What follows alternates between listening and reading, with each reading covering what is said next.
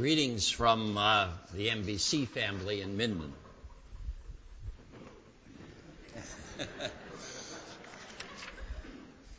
We redid our directory last summer, and there's a little over 100 folks that agreed in covenant with us that we call the MBC family. Covenant meeting, we have a covenant that says that this is what it means to love God, this is what it means to love one another, and this is what it means to love the community. So we have a happy family, but we have a chunk that's missing in the family, and the chunk that's missing is young families. We attract cottagers, and we attract that age group, but for whatever reason, we do not attract younger families, and so we've been talking about that, and I've really had a burden for that, especially in the last number of months. And so I really sensed the person to talk to was Pastor Paul. So I called Pastor Paul, and we got together, had a coffee, and I said, we really need an infusion of young families if we're going to reach the community. And if we could be kingdom-focused, I really think we could do a partnership. I want to say that your pastor was marvelous. He was marvelous. And so we agreed in the mission. And so leaders from both the churches have been getting together, talking together, praying together. And I'm excited to see what the Lord's going to do. I don't know where it's going to go. I don't know all the details. But I used to have a mentor who used to say to me, David, he's just as excited to tell you as you are to hear. Isn't that a great line? And so there's no doubt he knows. Take your Bibles and turn to John, the Gospel of John, chapter 10. Pastor Paul is preaching from John this morning. We've been in John this summer, and we've only been 15 weeks, and we're already just finished up John chapter 7, so we're moving right along. So I'm jumping ahead to John chapter 10 this morning. And in John chapter 10, as you come to John chapter 10, notice in verse 6 says, Jesus used this figure of speech, but they did not understand what he was telling them. Let me just say this. Jesus loved telling stories. I love the way he told stories. But he didn't tell simple stories. He told profound stories. And the meaning in those stories is profound. For example, coming to chapter 10, you know what the profound thing about chapter 10 is? It follows chapter 9. Isn't that profound? Now in chapter 9, just to bring you back there, in chapter 9, a fellow was born blind. And so he comes along and Jesus sees him, and there's a debate going on about why he's blind. Jesus heals him. And then Jesus sort of disappears from the scene, and you got these religious elite, the Pharisees and Judaism. And they want to know, well, who in the world healed you? I mean, people don't get healed from blindness. Nobody can give sight to somebody. Who did this? And the fellow said, I have no idea who did it. And they keep questioning him, And finally he kind of says, like, all I know is I was blind and now I can see, and I don't like what I'm seeing. And they kick him out of Judaism. So he gets kicked out of Judaism. It's good to remember that. Because when you come to chapter 10, chapter 9 ends by saying Jesus found him. So same day, same events, same people. You got the religious elite, they're there. You've got this formerly blind man, he's there. The disciples, they're there. And then Jesus says, now I want to tell you about the Good Shepherd. That's what I want to talk to you about this morning, the Good Shepherd, Father. May our hearts be open. May our minds be receptive. May your Spirit speak this morning. Encourage us from your word, Lord, I ask. Hide me behind the cross. And may you speak, and may we hear you speak, Jesus. For it's in your wonderful name we pray. Amen. When you come to this passage, Judaism has provided a system.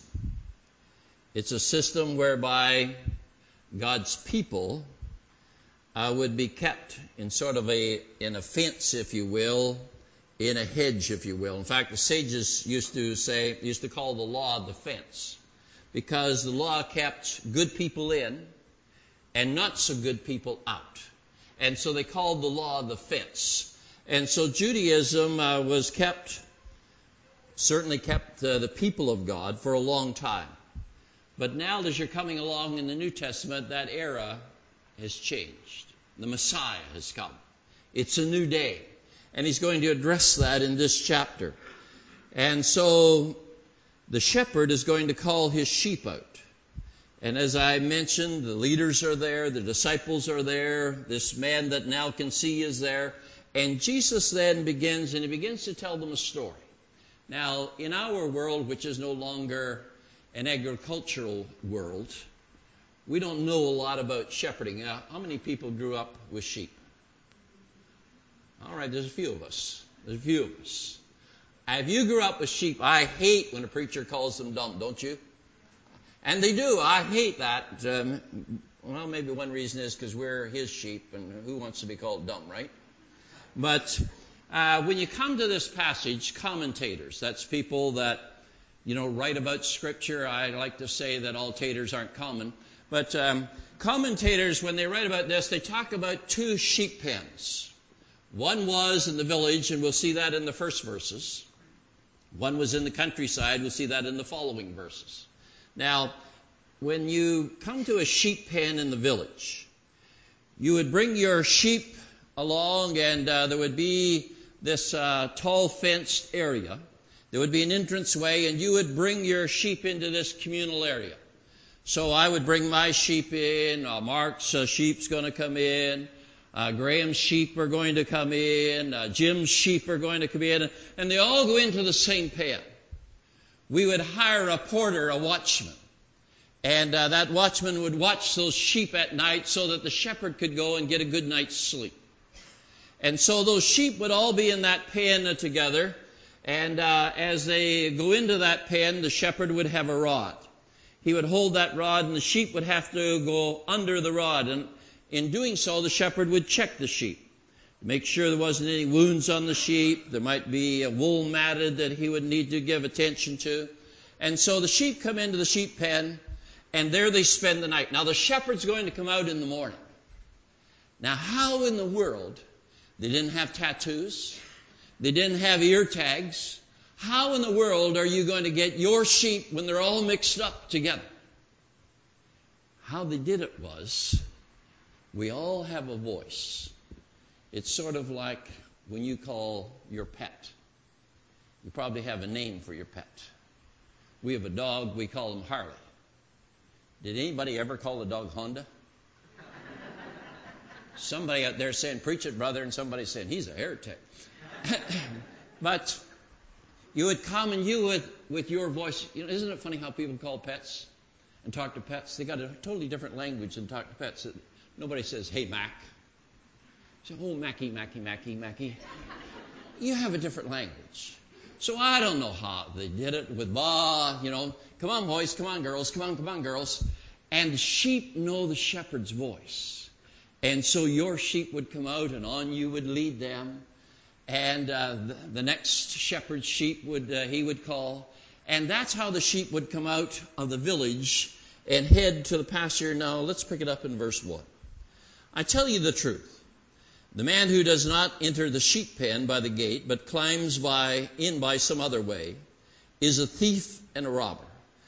A thief steals by means of a plan.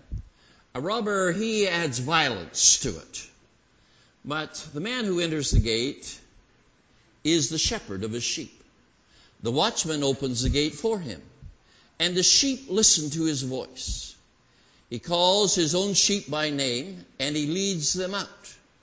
And when he has brought out all his own, he goes on ahead of them, and his sheep follow him because they know his voice. But they will never follow a stranger. In fact, they will run away from him because they do not recognize a stranger's voice. Again, Jesus used this figure of speech, but they did not understand what he was telling them. Now, immediately in this passage, we're introduced to the opponents. These opponents, one's called a thief, one's called a robber. Now, if you come along and you were a thief or a robber in that day, you would have to climb over the fence because the porter, the watchman's not going to let you in the gate. So if they climbed over the fence to go in and to steal one of the sheep aren't willing because they don't recognize the stranger's voice. And so what they would do is they would often slit the sheep's throat because they want the wool, throw the sheep over the fence, they would sell the wool, and they would eat the lamb. That's what they would do. Now, the setting when Jesus is saying this, remember the Feast of Tabernacles has just taken place. You remember during the Feast of Tabernacles, it was fun to go to church because you would leave your house and you would have this Boy Scout hut, but it didn't have a canvas, it had branches on the top. And the branches had to be open enough that you could see the stars at night. So your kids would say, Dad, how come we're out here? And then you would tell them about how that God led our forefathers through the wilderness, and so you would play games together. Church was fun. Now, Jesus is down there at the Feast of Tabernacles. Up on that Sermon Mount is some 35 acres. There's 2 porches up there. One's the royal porch, one's Solomon's porch. And Solomon's porch extends all the way across the east side. Now, people would gather under the porch for comfort from the sun.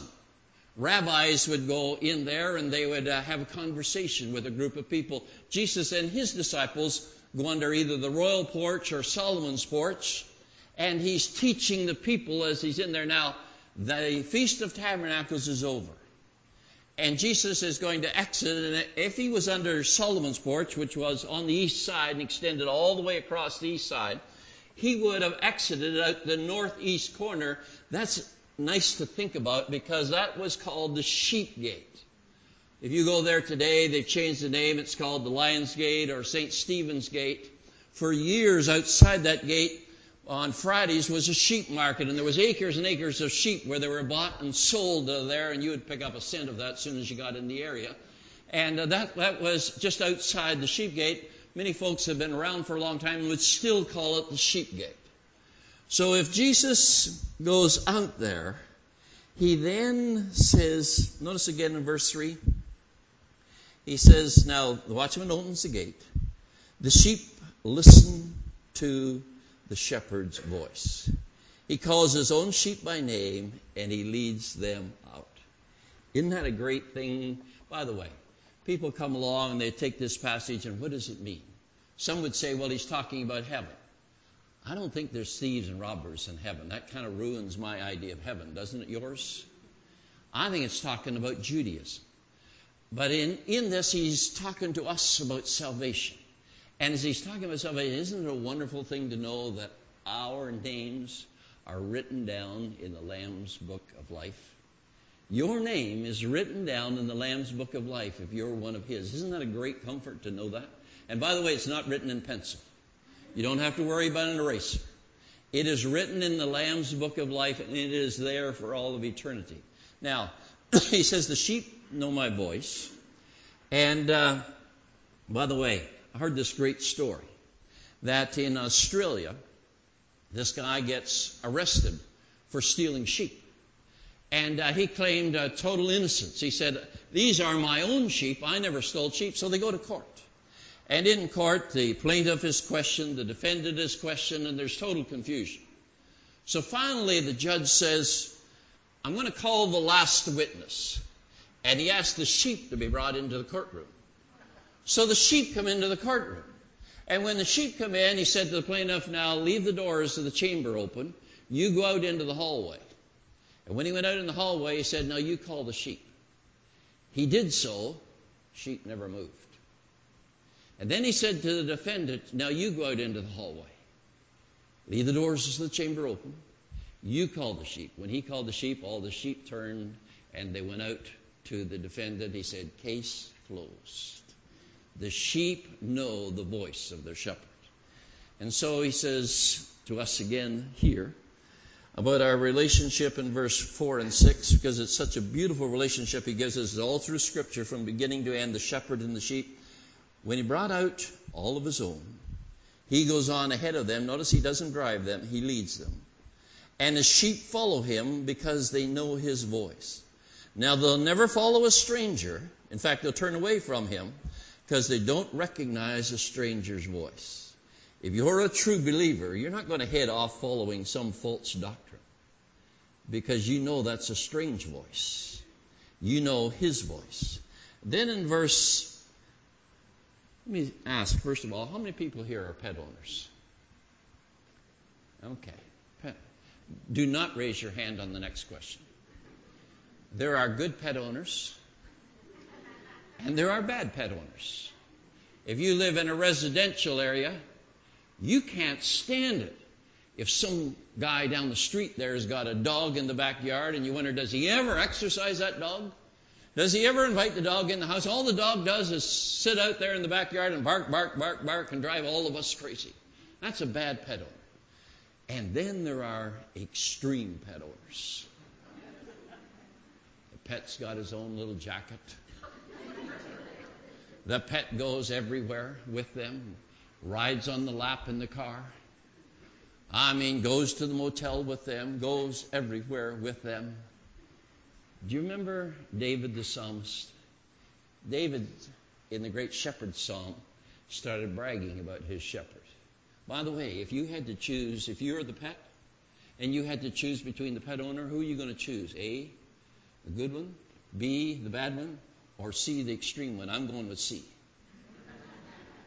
David said, the Lord is my shepherd, and I shall not want. I'm not going to lack for anything. He does this, and he does this, and he does this, and he does this. David said, that's the kind of a shepherd I have, and we can say the same thing. Amen? Amen. And so, Jesus comes in verse 7, and he says, therefore Jesus said again, I tell you the truth. I am the door for the sheep. He's talked about the shepherd. Now he talks about the door for the sheep, or the gate. All who ever come before me were thieves and robbers, but the sheep did not listen to them. I am the door, and whoever enters through me will be saved. He'll come in and out, find pasture. The thief comes only to follow a stranger. In fact, they'll turn away from him because they don't recognize a stranger's voice. If you're a true believer, you're not going to head off following some false doctrine because you know that's a strange voice. You know his voice. Then in verse, let me ask, first of all, how many people here are pet owners? Okay. Do not raise your hand on the next question. There are good pet owners, and there are bad pet owners. If you live in a residential area, you can't stand it if some guy down the street there has got a dog in the backyard and you wonder, does he ever exercise that dog? Does he ever invite the dog in the house? All the dog does is sit out there in the backyard and bark, bark, bark, bark and drive all of us crazy. That's a bad pet owner. And then there are extreme pet owners. The pet's got his own little jacket. The pet goes everywhere with them, rides on the lap in the car. Goes to the motel with them, goes everywhere with them. Do you remember David the psalmist? David, in the great shepherd psalm, started bragging about his shepherd. By the way, if you had to choose, if you were the pet, and you had to choose between the pet owner, who are you going to choose? A, the good one, B, the bad one, or C, the extreme one? I'm going with C. David said, the Lord is my shepherd, and I shall not want. I'm not going to lack for anything. He does this, and he does this, and he does this, and he does this. David said, that's the kind of a shepherd I have, and we can say the same thing. Amen? Amen. And so, Jesus comes in verse 7, and he says, therefore Jesus said again, I tell you the truth. I am the door for the sheep. He's talked about the shepherd. Now he talks about the door for the sheep, or the gate. All who ever come before me were thieves and robbers, but the sheep did not listen to them. I am the door, And whoever enters through me will be saved. He'll come in and out, find pasture. The thief comes only to steal and kill and destroy. I have come that they may have life, and they may have it more abundantly. Wow. Now we've moved from the sheepfold in the village to the sheepfold in the countryside. Shepherding in the countryside in Israel, and certainly in the center part of Israel, there's this large, long plateau. And from Bethel to Hebron, you're looking at a plateau of 35 miles long by 17 miles wide, and on the sides you got precipices, you got cliffs and so on, all kinds of places for the sheep to get into trouble. Now they would build, using a stone fence, a little enclosed area. And they would bring the sheep into that enclosed area, but there would not be a gate there. And you might ask the shepherd, well, where's the door? And the shepherd would say, I'm the door. I lay across the door. There's no sheep going to get out of here without going across me. And there's no wolf that's going to come in without going across me. You know, our saying, across my dead body. Well, I guess that would sort of be the case here. So the shepherd says here, now, I am the door. And so no sheep leaves, no wolf enters. Safety and protection which always come due to proximity. Now, it's interesting, he says, I am the door. And he contrasts two styles of life there when he says this. The thief comes, but this is why he comes, to steal, to kill, and destroy. Verse 10 says this is why Jesus came. He says, I come that you might have life, and that you might have it more abundantly, or that you might live life to the hilt. Are you living life to the hilt? That's an interesting question. Jesus says, I come that you might have life, but not just ordinary life. I come that you might live life to the extreme.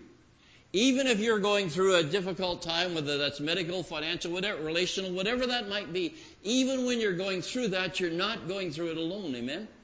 Because you're going through it with the Lord, even in those times. You're living life abundantly. Now, let me just say something about that. God has a plan for our life. God has a plan for our life. The Old Testament says it through Jeremiah this way. I know the plans I have for you, declares the Lord. Plans to prosper you and not harm you. Plans to give you hope and a future. And then you'll call upon me and pray to me, and I will listen to you. God has a wonderful plan for your life. Do you believe that? God has a wonderful plan for your life. But Satan has a plan for your life as well. Sometimes we don't think about that. He has a plan for your life. First of all, he hates you. And second of all, he wants to make you miserable. He wants to make you miserable by removing your testimony, removing your effectiveness. That's what he wants to do for us, because he's the father of stealing and destroying and killing. And so we have a choice. Some people will say, but you know, this here is so much fun and you guys don't have any fun. Scripture says the pleasures of sin are for a season. Short-term pleasure for long-term pain. Short-term pleasure for long-term pain. Now, your choice is that. By the way, I've been at this a long time. I have never met a person at the end of life that ever said, well, I sure wish I had sinned more. Wish I'd have had more relationships. Wish I'd have had more addictions in my life. I've never heard anybody talk that way. I've heard lots of people say, I wish I'd have never had anything to do with that life.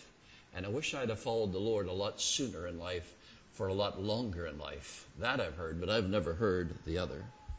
Now, he says, I've come to give you life, and to give you life more abundantly. Now, in these segments, it's interesting. The first segment, the enemies are the thieves and the robbers. The support is, he said, I'm the shepherd. Second segment, verses 7 through 10, again, you have the thieves and robbers. The support is, I'm the door. The third segment, which we pick up in verse 11, you have now the enemy is the wolf. He's the hired man. And the support is the good shepherd. Notice what it says. I am the good shepherd, and the shepherd lays down his life for the sheep. The hired hand is not the shepherd who owns the sheep. So when he sees the wolf coming, he abandons the sheep and runs away. I don't have anything invested. Then the wolf attacks the flock and scatters it. And the man runs away because he's a hired hand and cares nothing for the sheep. I am the good shepherd. I know my sheep, and they know me. Just as the Father knows me, and I know the Father, and I lay down my life for the sheep. Wow. I lay down my life for huper, in place of, instead of. It's from where we get what we call in doctrine substitutionary death. Remember, David was being interviewed by King Saul. And in the interview, David said, oh, by the way, I'm pretty good with a slingshot and a stone. And, and by the way, another thing is, there's been times when I've been shepherding that, a bear came one time, grabbed a lamb, and a lion came one time, and he said, I want you to know that I chased those puppies down and got those lambs back again. Now, shepherding in that day was a tiresome job. It was a risky job. It was a weather-beaten job. And that's why you would see the shepherd leaning on his staff. There was a lot involved in shepherding. And we come along to this. Jesus says this, I'm the good shepherd. And I'm the good shepherd. I'm the one that laid down my life, not just at the door. I was the door. And I went to the cross to lay down my life for my sheep. And he lays that out for us there. And as he lays that out for us there, notice the fourth segment. Let me pick it up again in verse 14. He says, now I'm the good shepherd, and I know my sheep, and my sheep know me. By the way, that's a good question to ask. What's the Lord been saying to you lately? Because he says, I'm the shepherd, you're the sheep. When I speak, you hear my voice. So that would tell me if I'm his sheep, I'm going to know when he's talking. Amen? And I'm going to know what he's saying to me. I may not understand it all, but I know the area of my life that he's talking to me about. And he reminds us of that there. And then let's pick it up again, verse 15. Just as the Father knows me and I know the Father, and I lay down my life for the sheep, I have other sheep that are not of this sheep pen. I must bring them also. They too will listen to my voice, and there will be one flock and one shepherd. The reason my Father loves me is that I lay down my life only to take it up again. Let me just stop there. I have the power to lay it down. That wasn't a tragedy, that was a strategy. And I have the power to take it up. That's the resurrection he's talking about. Now, what is Jesus saying? Because he talks about, I have other sheep. To Judaism, he's saying this. The Father draws us. By the way, people will say, well, I found the Lord. The Lord wasn't the one lost. He's the one that found us and drew us to him. Nobody came to the Father, but by, first of all, the Father didn't draw us. We have our responsibility. But he's the one that drew us so that we would respond to him.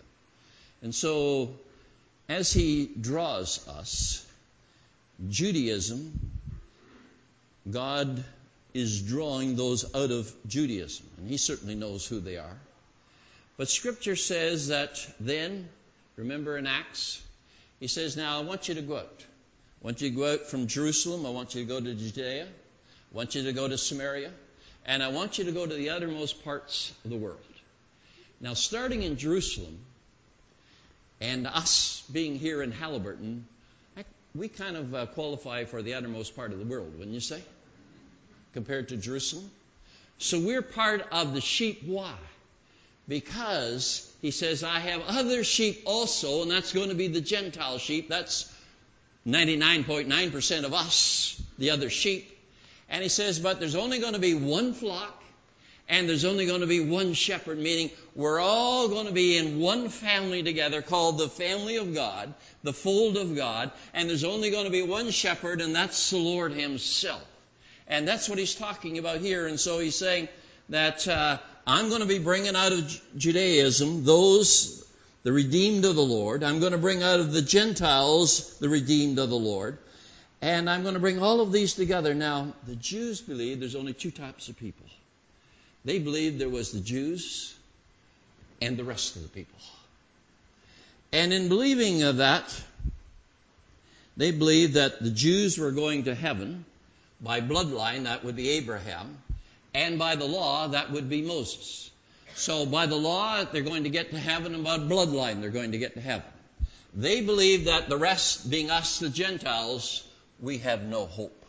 In fact, if you were back in this day, 2,000 years ago, if you were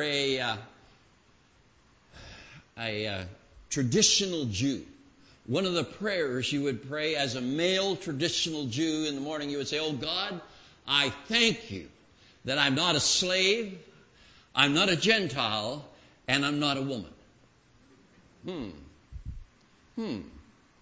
That's what they would pray. So the Gentiles, to them, there wasn't much hope at all. That's why they had in the temple area in that day, you remember you've read of the courts. The first court you come to was a Gentile court. And there was a sign that you would not go beyond the Gentile court if you were a Gentile, because the sign would say that could cost you your life. Now, Jesus took all those barriers down. He took all of those barriers down so that there might be one flock, there might be one shepherd, and that there might be one family. Now, he says he laid down his life willingly, and he did so knowing that he also would raise up his life. Now, let's think about that for a moment. What in the world is he talking about? Verse 18, he says this, no one takes it from me, but I lay it down of my own accord. I have authority to lay it down, and I have authority to take it up again. This command I received from my Father. There's a principle here. And the principle is this. Jesus says, I'm the good shepherd. I'm the good shepherd. All through John, he's been saying, every one the Father gives me, I keep. All through John, he's been saying, the Father draws them. Here in this passage, he's talking about, I'm the shepherd, and so I'm going to lead, and they're going to follow me. Now, he says, now, I'm going to lay down my life, meaning I'm going to go to the cross. And at the cross, I'm going to lay down my life for the sheep of my fold. And then he says, but not only am I going to lay it down, I'm going to take it up again, resurrection, Easter Sunday morning. That's why we celebrate Easter, amen? Because that's the greatest hope in the Christian life, is that as he was resurrected, we'll be resurrected as well. But you might be a bit of a Bible student, and you're getting ahead of me now, and you're saying, well, wait a minute now. Wait a minute now. He also ascended. I mean, he went up and said, bye-bye. And he was ascended into the heavens, and he was gone. That's true. But remember what he said? He said, I'm going to send you another comforter, one just like me, called the Holy Spirit. And the Holy Spirit's going to come and going to indwell you. So the Holy Spirit lives within us. Not only does the Holy Spirit live within us, well, if Jesus ascended up to heaven, what's he doing? Hebrews chapter 7 says that he's always interceding on our behalf. Let me tell you some great news. I prayed for you this week. Prayed for you this morning. Now, you might say, well, that was nice. That's nothing compared to what I'm about to tell you. Jesus has been praying for you this week. And Jesus has been praying for you this morning, and he's praying for you and I right now. Isn't it amazing to think about? Jesus is in heaven, and he's interceding on our behalf before the Father, praying for you and I and interceding on our behalf. Whatever our needs are, when we tell Jesus, He tells the Father, He intercedes on our behalf. He says, now, I have the power to lay down my life, but I also have the power to take it up, and I'm going to go on up to heaven. I'm going to send the Holy Spirit to you, and I'm going to be up there, and I'm always going to be on call for you to intercede on your behalf before the Father. Isn't that wonderful news? That's our good shepherd. And He says, I am the good shepherd. Later He'll say, I am the great shepherd. And later He'll say, I am the chief shepherd. And so when we talk about a shepherd, we're His sheep. Oh, we're prone to wonder. We're prone to wonder. We're prone to go astray. But He's the good shepherd that always brings us back into the flock, that leads us, and one day we'll spend all of eternity with Him. Amen. Father, thank you. Thank you for your word this morning. May it encourage our hearts and strengthen our faith, I pray. In the wonderful name of Jesus, amen.